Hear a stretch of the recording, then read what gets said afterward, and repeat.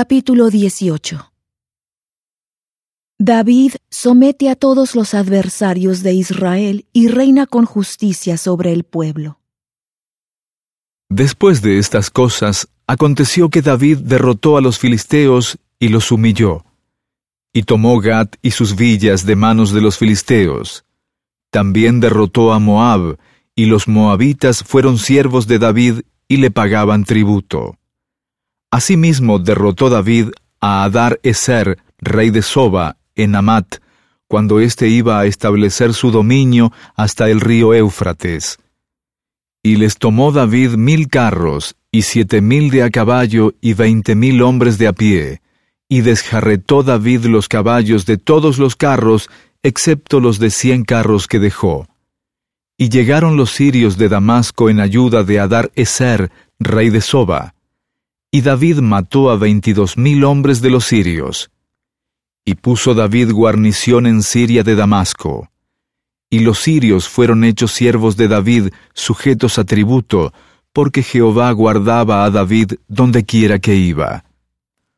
Tomó también David los escudos de oro que llevaban los siervos de Hadar-ezer y los llevó a Jerusalén. Asimismo, de Tibat y de Cun, ciudades de Hadar-ezer, tomó David muchísimo bronce, con el que Salomón hizo el mar de bronce, y las columnas y los utensilios de bronce.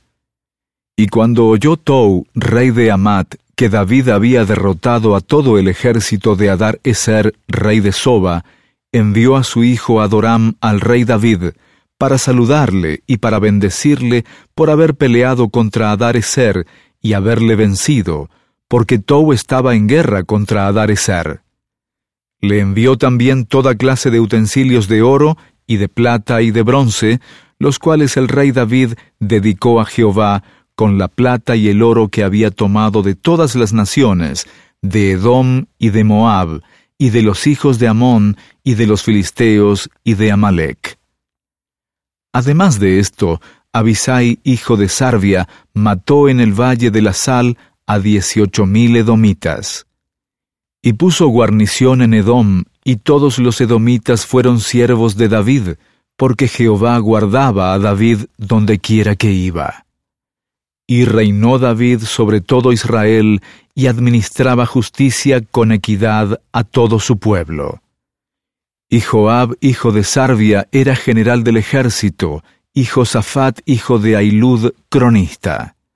Y Sadoc, hijo de Ahitob, y Abimelec, hijo de Abiatar, eran sacerdotes, y Sabsa, escriba. Y Benaía, hijo de Joiada, estaba sobre los cereteos y los peleteos, y los hijos de David eran los principales junto al rey.